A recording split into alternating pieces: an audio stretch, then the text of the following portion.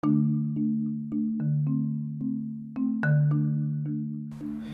thanks for tuning in. Today, we're talking about follow-up. The last episode, we talked about these new rental broker fee laws. This episode, no longer. We're going to talk about the ramifications of it and some of the lessons you can learn from this confusion that is temporarily on hold until it becomes fact or fiction. Thanks for tuning in.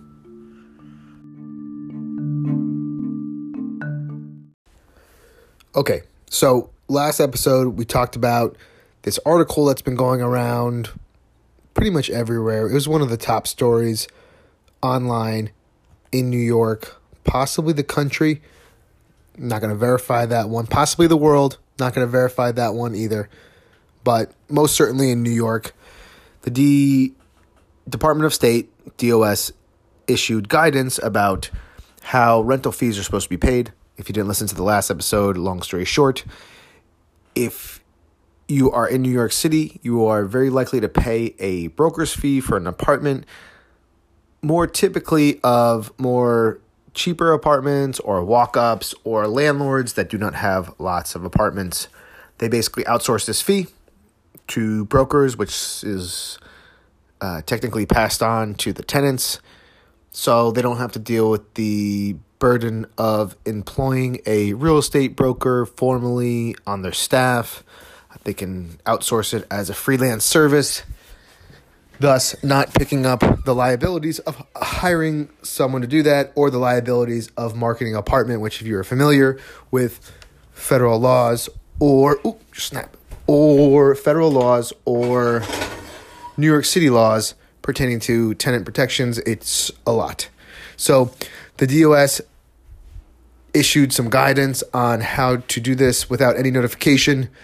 They said, hey, no longer can you represent a landlord or an apartment or the space or a company to get a tenant and then collect the monies from the next tenant to pay for the fees of listing or brokering the apartment,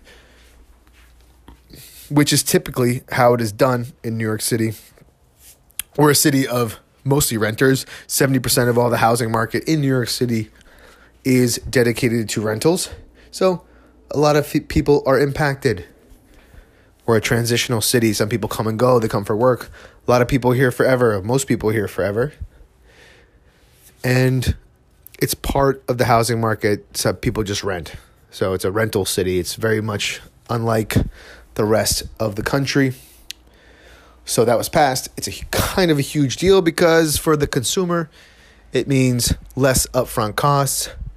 For a industry that's quite large in New York, the real estate broker community, where there's about 30,000 real estate agents, give or take, in New York City. That's a big part of their business. And also it's kind of got some implications of philosophy of should the market deal with this issue that is a problem for some people, or should the government regulate it and say, hey, this is a bad practice? So it's, it's like the free market, small government versus big government, social welfare-ish type things. It's more of a regulation than social welfare, but it does fall into that category. So anyways, this passed or was put into action about, I think, Sunday, Monday last week, maybe Thursday, Friday.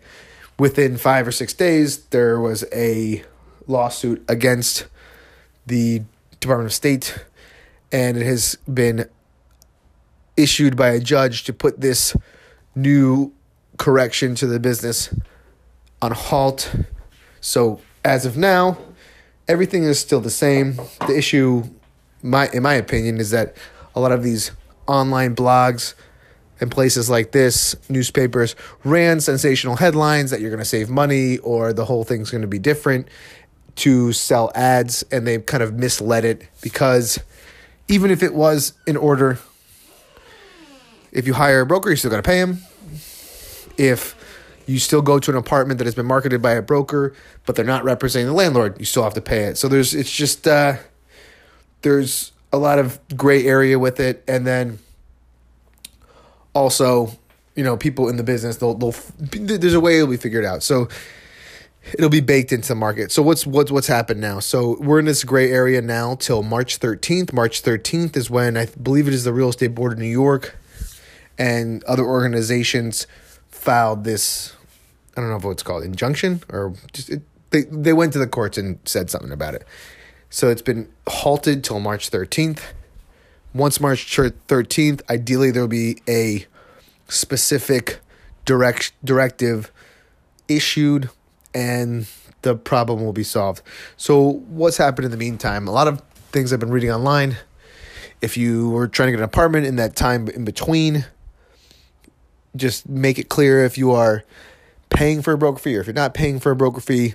A lot of landlords and property owners have elected to just sit it out and just wait and try to assume the responsibilities and liabilities of this service for themselves until further guidance. A lot of landlords who have lots of buildings anyways don't even really care. I had some other people and they just continue business as usual. And then I have others who have immediately taken action and raised their rents because of this. So as of right now, everything is as normal. And what does this mean? I guess I wanted to come back full circle for the consumer. What does this mean for people who are not involved in the business? You're just trying to get an apartment. I think it kind of brings up an issue that's been it goes on in a lot of businesses, specifically real estate in New York, where you want to get things done quickly. You need a house. It's very important. And the way it's advertised, the way that it's interacted with, if it's a really affordable apartment, you can see lots and lots of people very quickly, and you might not be understanding what the whole relationship is. I think it needs to come down to understanding relationships. If you see an apartment online and you say, "Hey, Sally Joe, I want to see this apartment," you go there, you like it, and then they're like, "Okay, if you like this apartment, you have to give us, 1 month rent, 1 month security deposit, and application fee." Find out quickly. Very quickly, before you give any monies over, who represents who. Is that person representing you as a tenant? Is that person representing the landlord as a tenant, as a client? Are they representing you both equal? You need to find that out very quickly because it does make a difference. You need to understand if that person is transacting for you, transacting for the other party, transacting for both of you. It's very important to know. And sometimes I think also in our American culture, we don't really negotiate that much. We assume that the price listed is the price that it is, and the conditions are non-negotiable. And that's just not true. You need to look at all transactions as a give and take. Obviously, hopefully, we don't hope you're not in a position where you're desperate to make some of these decisions. But when you come from the perspective of, okay, maybe you can negotiate this, or not even negotiate, just understand where everyone stands in the in the transaction and where their interest lies, it will help you make decisions. And it's kind of a metaphor for other things in your life where personal relationships, business interactions, familial relationships, things like this, you can get a lot of perspective when you decide to enter into a transaction, or even if you're just like hanging out with your friends, in a big group. Just find out what's your intention, what's your interest, who's on your side,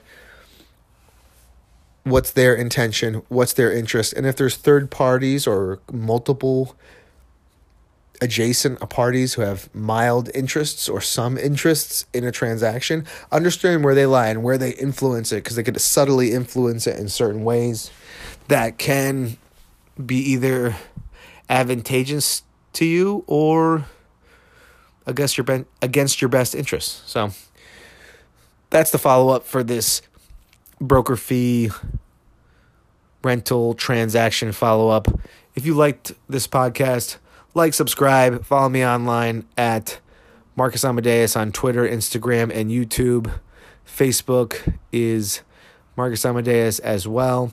If you want to buy, sell, rent an apartment in New York City or anywhere in the country, give me a call. I can let you know if it's worth it, what's the best plan of action. We have a nationwide network of real estate professionals who could help you out. So I hope you enjoy. Like, subscribe. Bye. Have a good day. Bye.